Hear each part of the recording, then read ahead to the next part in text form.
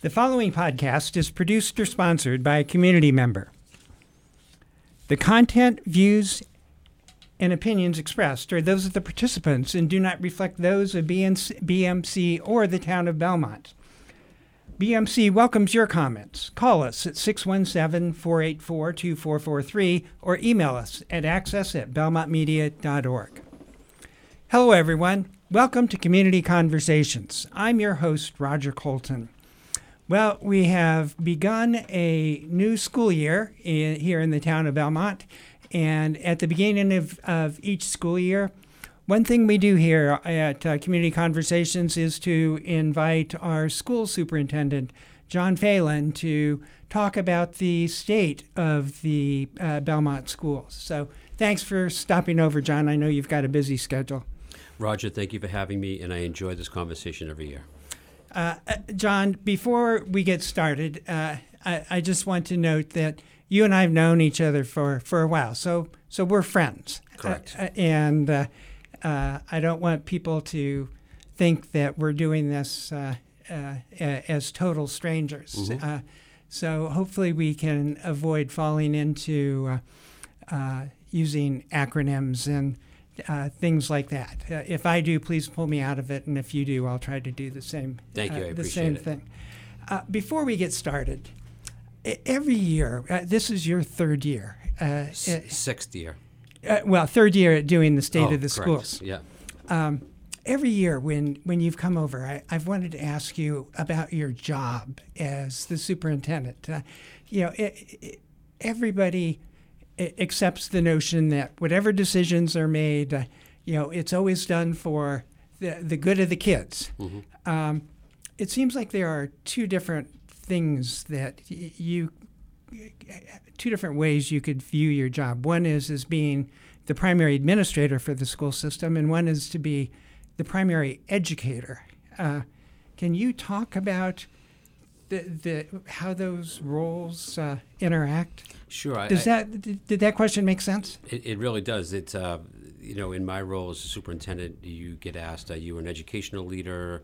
Are you someone that is more administrative in nature? Do you spend time in schools? What is your style? And I would have to say that my style can adapt to a lot of those different pieces of the job. I think we have to be fiscally responsible with the taxpayers' money, so that might be in the administrative side of the ledger. I'm visible in schools 2 days a week and wanting to make sure that we're in front of the students doing what's best for our students and families.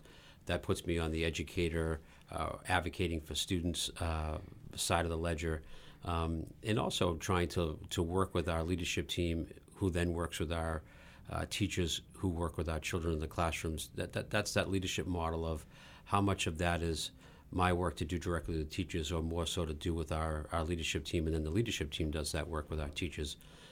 In the end, my job is to support the classroom teacher and the 23 or 24 students in that classroom, to ensure that they have what they need to be successful, that they work in a building that has a great culture, that where every child and staff person is known, and that they have the tools they need to engage kids at a high level.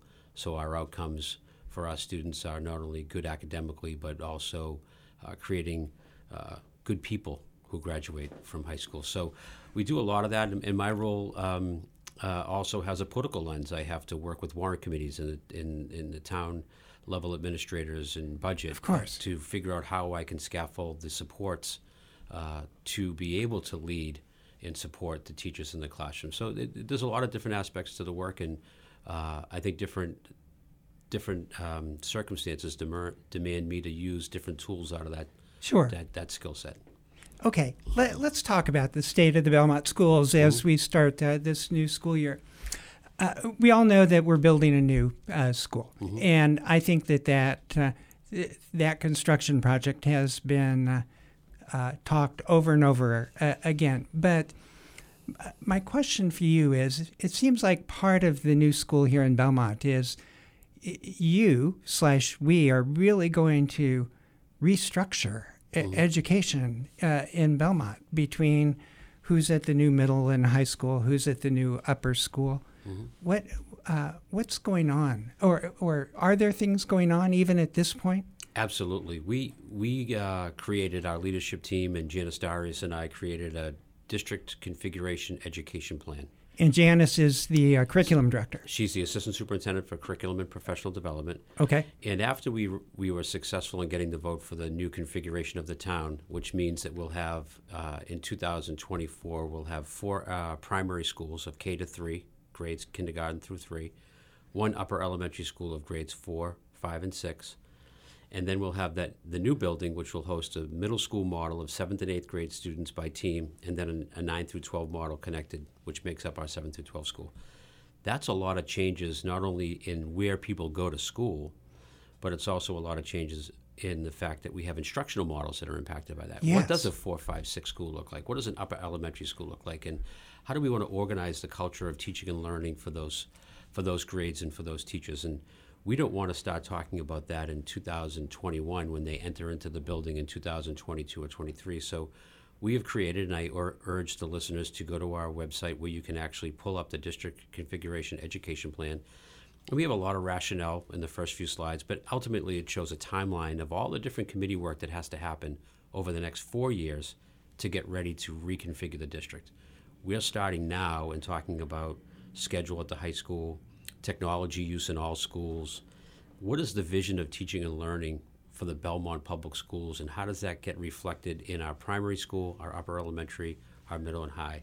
So those committees have been identified. There's a timeline of when they meet because there's a sequence of things that have to happen in a certain order.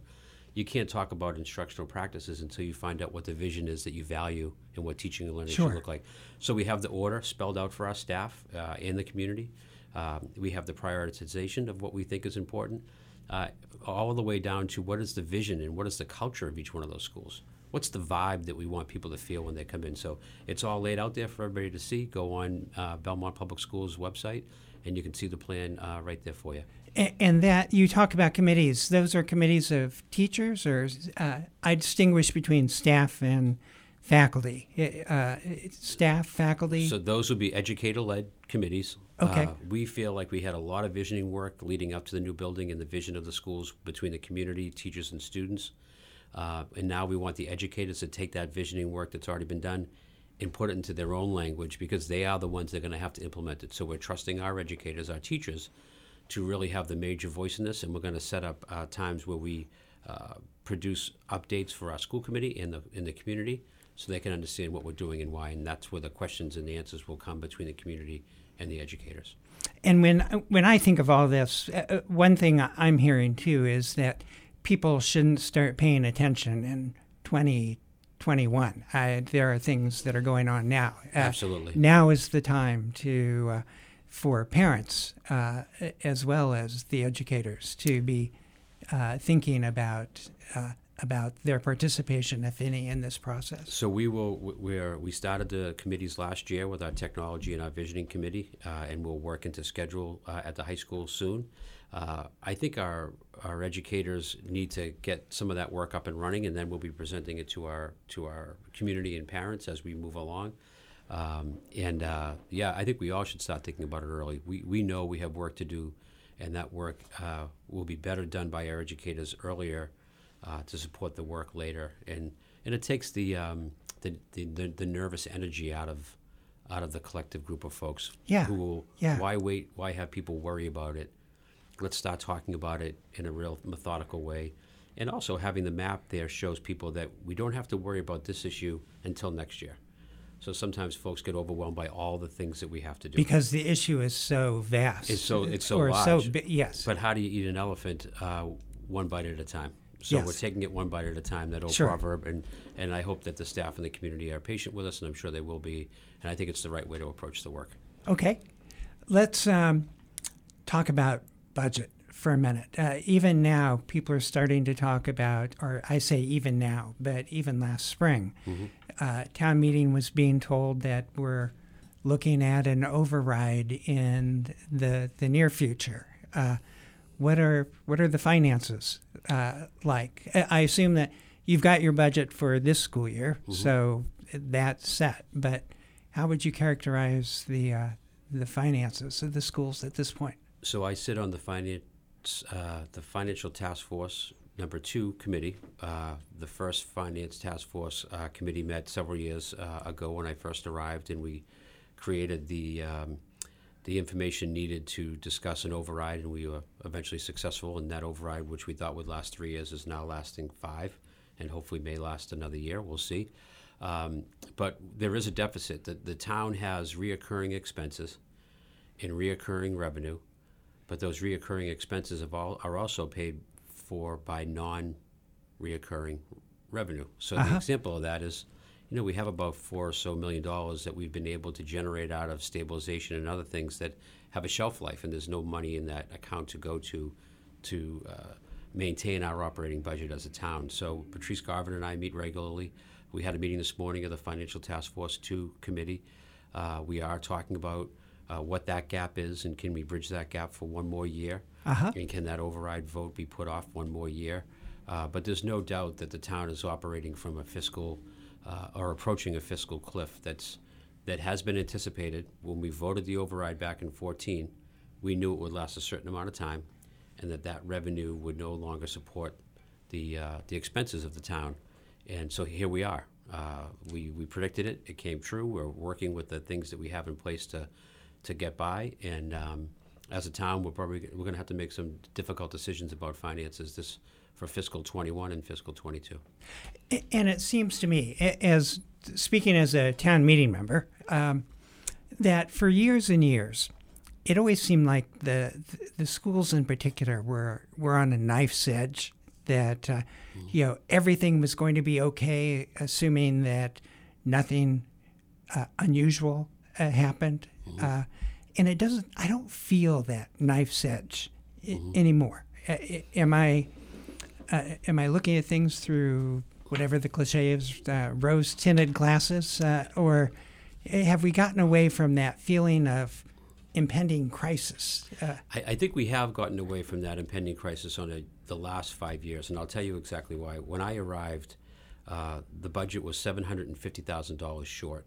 In July, I started on July 1st, and on July 17th, I realized that we were $750,000 short, primarily because we were underfunded generically across every aspect of the budget, and not to mention the enrollment was going up. But just from that moment in time, there was the need to reevaluate how we managed some of the volatile points in the budget, mostly around special education, out-of-district placement, transportation, and the services that we provide students that were volatile depending on how many students needed those services. Over the last 4 years or 5 years of my tenure, we have developed, along with Tony DeCollegiero and the Finance Committee, a 3-year rolling plan to ensure that we have enough funds to have the ability to experience the spikes and the downfalls in that budget. So we have actually taken the guidance from the state of Massachusetts that says you get circuit breaker money that supports those expenses every year from the state. The problem is it's 1 year behind. The money that you get is really reflective of the data from the previous year. Their recommendation is to hold that money and always try to get ahead of the curve, that you're always 1 year ahead. So just in case anything bad happens, you have that account to draw from when any spikes happen. It took us several years to be fiscally responsible and hold and save to now we are at that point. We're following the state guidelines. So we actually have that circuit breaker balance in fiscal year 19 that we received. We have it ready for 20 if we need it, and we're always 1 year ahead. So that nice. So rather than going year to year saying, hopefully we'll get enough money for this year. We have enough money for special education right now for next year. Yes. Okay. So it took 4 years to be disciplined in our spending and respectful of the taxpayer's dollar and using that money well. So now we have a revolving 3-year plan. So we know we're safe in those volatile budget lines now for the next 2 years out. We know we're in good shape. So I think that has kept us off that knife's edge. The knife's edge that we will get on pretty soon is the enrollment continues to go up. October 1 is yesterday. We know we have 73 more students than we had last year, net new to the district. We have to plan for how we're going to accommodate that from a operating budget standpoint as it relates to class size, services that we need to provide, special education, ELL, traditional services, and class sizes. So that's always the cutting edge, but those are the issues that every town goes through. where we were 5 years ago was a very bad spot on that knife's edge of the budget really not being adequate and everybody kind of knowing it but trying to get by. We've actually cured that issue with a lot of good planning and work with the school committee. And now we're having the traditional issues with more children, and we need some more staff. And that will be a challenge moving forward given the overall town budget. And Senator Brownsberger, Will Brownsberger, has talked recently about, well, it's been in the Globe as well, about the state decisions on the new education bill. Mm-hmm. Is that something that you're wrapping? Can you count on that at this point? I don't count on anything from the state. Okay. Because we always plan on what did they give us for the last 5 years, and we take an average, and we hope that is what it is moving forward. Senator Brownsberger and Representative Rogers have been truly instrumental in supporting the Belmont schools. Senator Brownsberger had a conference or a night session in Brighton that myself and Patrice Garvin attended to speak on finances. The new budgeting plan for Chapter 70, I have to dig into the details. I think that something is going to be something will happen at the state level to support Chapter 70. The underpinnings of what that is going to be more so in support of students who are in communities that have financial difficulties, which we don't have as many. We're a very fortunate community where most of our families are able to come in with their needs being met at home. So we'll find out what the net gain is from the work that was happening at the state level. We know that they were focusing on healthcare, which we all need help with, special education, which we all need help with, ELL services, which again Belmont needs help with. Which is English language learners. Thank you for keeping me honest. And also making sure students who are living in poverty have the additional funds needed to bring them up to where they need to be to access the curriculum and get to school safely and have what they need to be successful along with their peers across all communities. So that's the equity piece that I place a lot of value in, and I really applaud the state for making sure that population of families and students get that added step to get to where they need to be. But when I advocate for Belmont, I advocate for the equity of all students first across the state, which I applaud the state. But I also have to advocate a little bit for Belmont because we still have middle school students who have study halls. We still have high school students who don't have a class for every single period of their day. Yeah. So there are things that we need to, but do what's right for everybody first, and then we're trying to do what's right for Belmont as well. And if I can try to spit back, one of the overarching messages is people shouldn't be thinking that there's going to be this huge new influx of state money that is going to be flowing into the Belmont schools. I just didn't hear you say that. I don't think there will be a large influx. I think there will be additional funds that will come our way, but it won't be a windfall. We had Senator Brownsberger and I spoke at a group of educators on Brighton, and the Watertown superintendent was part of that group. Watertown spends over $18,000 per child. Belmont spends about $13,000 to $14,000 per child. So if you count $4,000 times the 5,000 students that we support, there's a lot of money there's a differential that's substantial. So we're not going to see that kind of money roll into Belmont from the state. Okay. I'd like to change directions for a minute and look at some of the things that I see in the newspaper, both at the Boston metropolitan area and locally. And one of the things that I've seen here in Belmont are letters to the editor about a book in Belmont, a book called The Hate You Give by Angie Thomas. Are you well, you're the superintendent. Of course, you're familiar with the book. Are you familiar with the conversations that have been going on? I'm very familiar. I've had conversations internally with some of the folks who are not happy that we are reading this book. I've had conversations with our director of English Language Arts talking about why we thought it was important to have conversations about this book. And this has been about a 3-year conversation. And I'm glad you're asking the question. We had a situation several years ago where students were clamoring for literature that represented what was going on in front of them in the news and in society. And at that time, there was that conversation about how police interacted with youth and what that meant and looked like. And they were seeing it on TV when they went home, and it was being talked about amongst themselves. And when that book came out, it addressed some of those themes, as well as some of the themes about students who have to make decisions about how they support their friend and how they work within a community, which are the themes that are accentuated in the work that we do with that book in our English classes. It started off as a volunteer book, and the students enjoyed it so much, and the dialogue was rich enough that we actually made it summer reading for some of our freshmen coming into the high school. Uh-huh. Now, people were really concerned that was a one-sided view of that whole really complex and delicate conversation about how police work and how our youth see that and how society sees that. So we work with our own Belmont Police Department. Deputy Chief McIsaac has been very, very in tune with talking to me about the book and offering support, as well as our school resource officer, Melissa O'Connor. And working with them, Deputy Chief McIsaac got a Supreme Court case that really outlined the essential facts about how the police see these issues. And we had the teachers sit down with Melissa, our school resource officer, and Jamie, our deputy chief, and they dialogue about so we have a richer conversation about both sides of this conversation and what it means to be a police officer in these situations and what does it look like as a young person.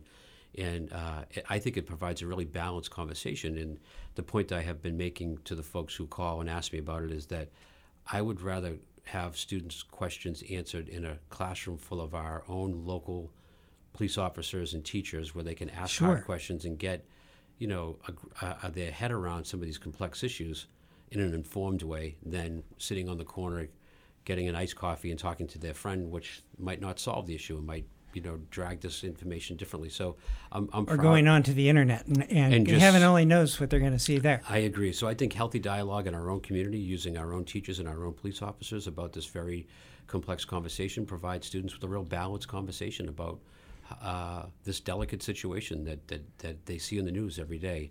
So I think the balance is important to most folks. I think some perceptions are that it's because we read the book, it's an unbalanced situation.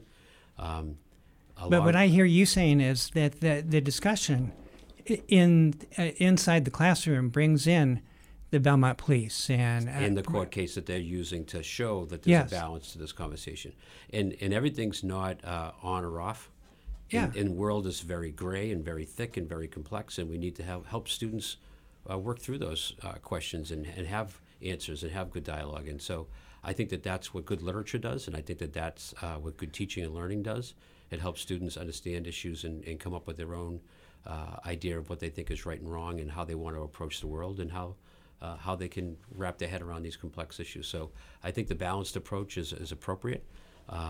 And I know some folks think it's not a balanced approach, but as your superintendent, I assure you that it's a balanced approach. And what I heard you say, or one of the things I picked up, is you talk about the grays. It's actually an important lesson for students to learn. And this may be me projecting onto you, so tell me if it is. But it's important to teach students that there is gray in the world, that these issues that are often presented as black and white, that's just not the way the world operates. Yeah, on a lot of levels. And I think that... that's important to learn, And it's important to keep learning as adults. I think that we have slowly become in a society where it's this or that, or you're either on my side or you're not, or there's a lot of on-off. It's not binary. It's a very much things are complicated in the life, and we all have to figure them out, and you have to have a good moral compass and think through things, and sometimes you need help talking those things out, and who better to talk them out with than your peers in your community and your educational folks and in this case, our police folks, and become informed young people as they get ready to leave Belmont High. And those are good lessons that they can apply to a lot of other complex issues that they'll face as young adults as well. Okay. And I would like to talk for a minute about public health. The city of Boston just banned the sale of vaping paraphernalia, if that's the right word. And when you and I were growing up, probably, it was smoking at school. Is vaping an issue in Belmont? It is. Or I assume it's at Belmont High. Is that naive? Does it get into the middle school? Not at any significant level. Okay, so Belmont High. Is vaping an issue at Belmont High? Last year it kind of peaked. We saw, if this is the 19-20 school year, the 18-19 school year, it appeared that there was a lot of activity around students vaping. I think it started the year prior. The acting principal last year, Tom Barrow, who's still with us as an assistant principal, created a program for students to if they were caught doing it, to learn about it, to have a consequence, a progressive discipline, but a learning process as opposed to just punishment alone, and really worked on giving kids information about the health hazards of this. It does help that the governor has banned the sale of all of these things. That right now there's a moratorium on selling products related to vaping. We do have a partnership right now with the Belmont Police, the Belmont Health Department, and the school department, where we're having a presentation for parents on vaping on November 21st at Belmont High. We encourage everybody in the audience to come and go to that. We think that we're aware that it's an issue for students, that they're engaged in it. We're working on deterring it, educating, deterring, and at sometimes providing consequence. It all in an effort to reduce the amount of vaping that we see amongst our teenagers at the high school and in the community. And so that very answer, I guess, really answers one of my questions. It's not just a parental issue. The schools really have a role to play in addressing the public health issues involved with vaping. I think, yeah, we do. I mean, over time, I think the schools have always been the place that communities have counted on to educate students and families on certain issues that maybe should be happening in the home as well. But we're partnering with the home and partnering with families to give information, to provide updates, and to hold the line as a community together on certain issues. And whether we did our youth risk behavior survey, which hadn't been done in a few years. We have the results being provided to the public at our first meeting in October in 2 weeks. That will let you know what the level of or the percentages are related to Belmont for drinking or smoking or vaping compared to our counter or our partner districts in the Middlesex League and across the state. We're working with the Leahy Hospital, and we're aggregating that data across the state of Massachusetts. And we partnered with Wayside, which was a grant that the town of Milton got in their health department. Lisa Ghibeleri is the lead in Belmont for that partnership, and we've partnered with her. So we want to make sure that data gets out there for parents and kids to see. It helps us start to figure out what pathways we want to go down to educate, support, and deter certain behaviors that we don't think are healthy for kids. And can you tell us that date again? That date is October 15th, school committee. Oh, and the date for the public forum? The public forum on vaping is November 21st at Belmont High. Okay. And then we have time for one last question, and that is, everybody's talking about traffic or around the new school.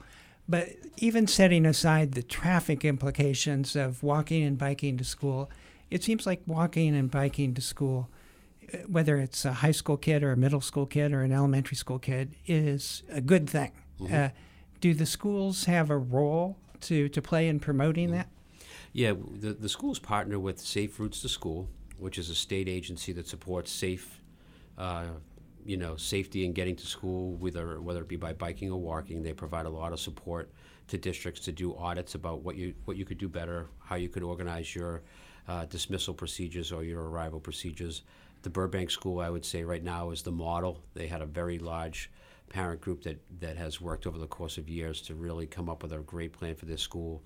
Last year we did an audit at the Winbrook, and we had a series of parents work within the Safe Routes to School group to help Principal Janet Carey shift her beginning of the day practices, and at the end of the day, the new principal at Wellington has engaged new Safe Routes to School. I connected her with the Belmont chapter of Safe Routes to School. That's the vehicle that we're using to provide expertise from outside the town, along with our experts in town.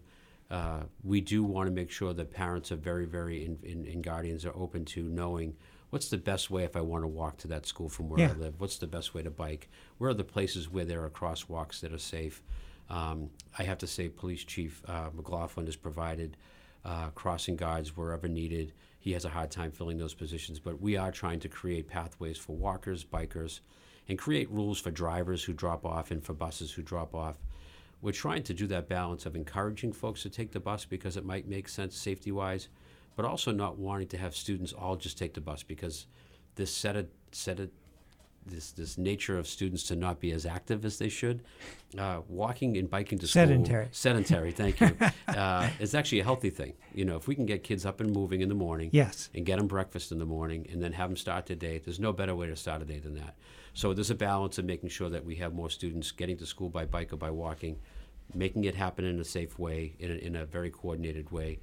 We've worked with Glenn Clancy of the community planning with curbing and certain aspects of how our streets work to make it safe, and as well as the police. So we're working on it, and it's really important. This is a 4 square mile town.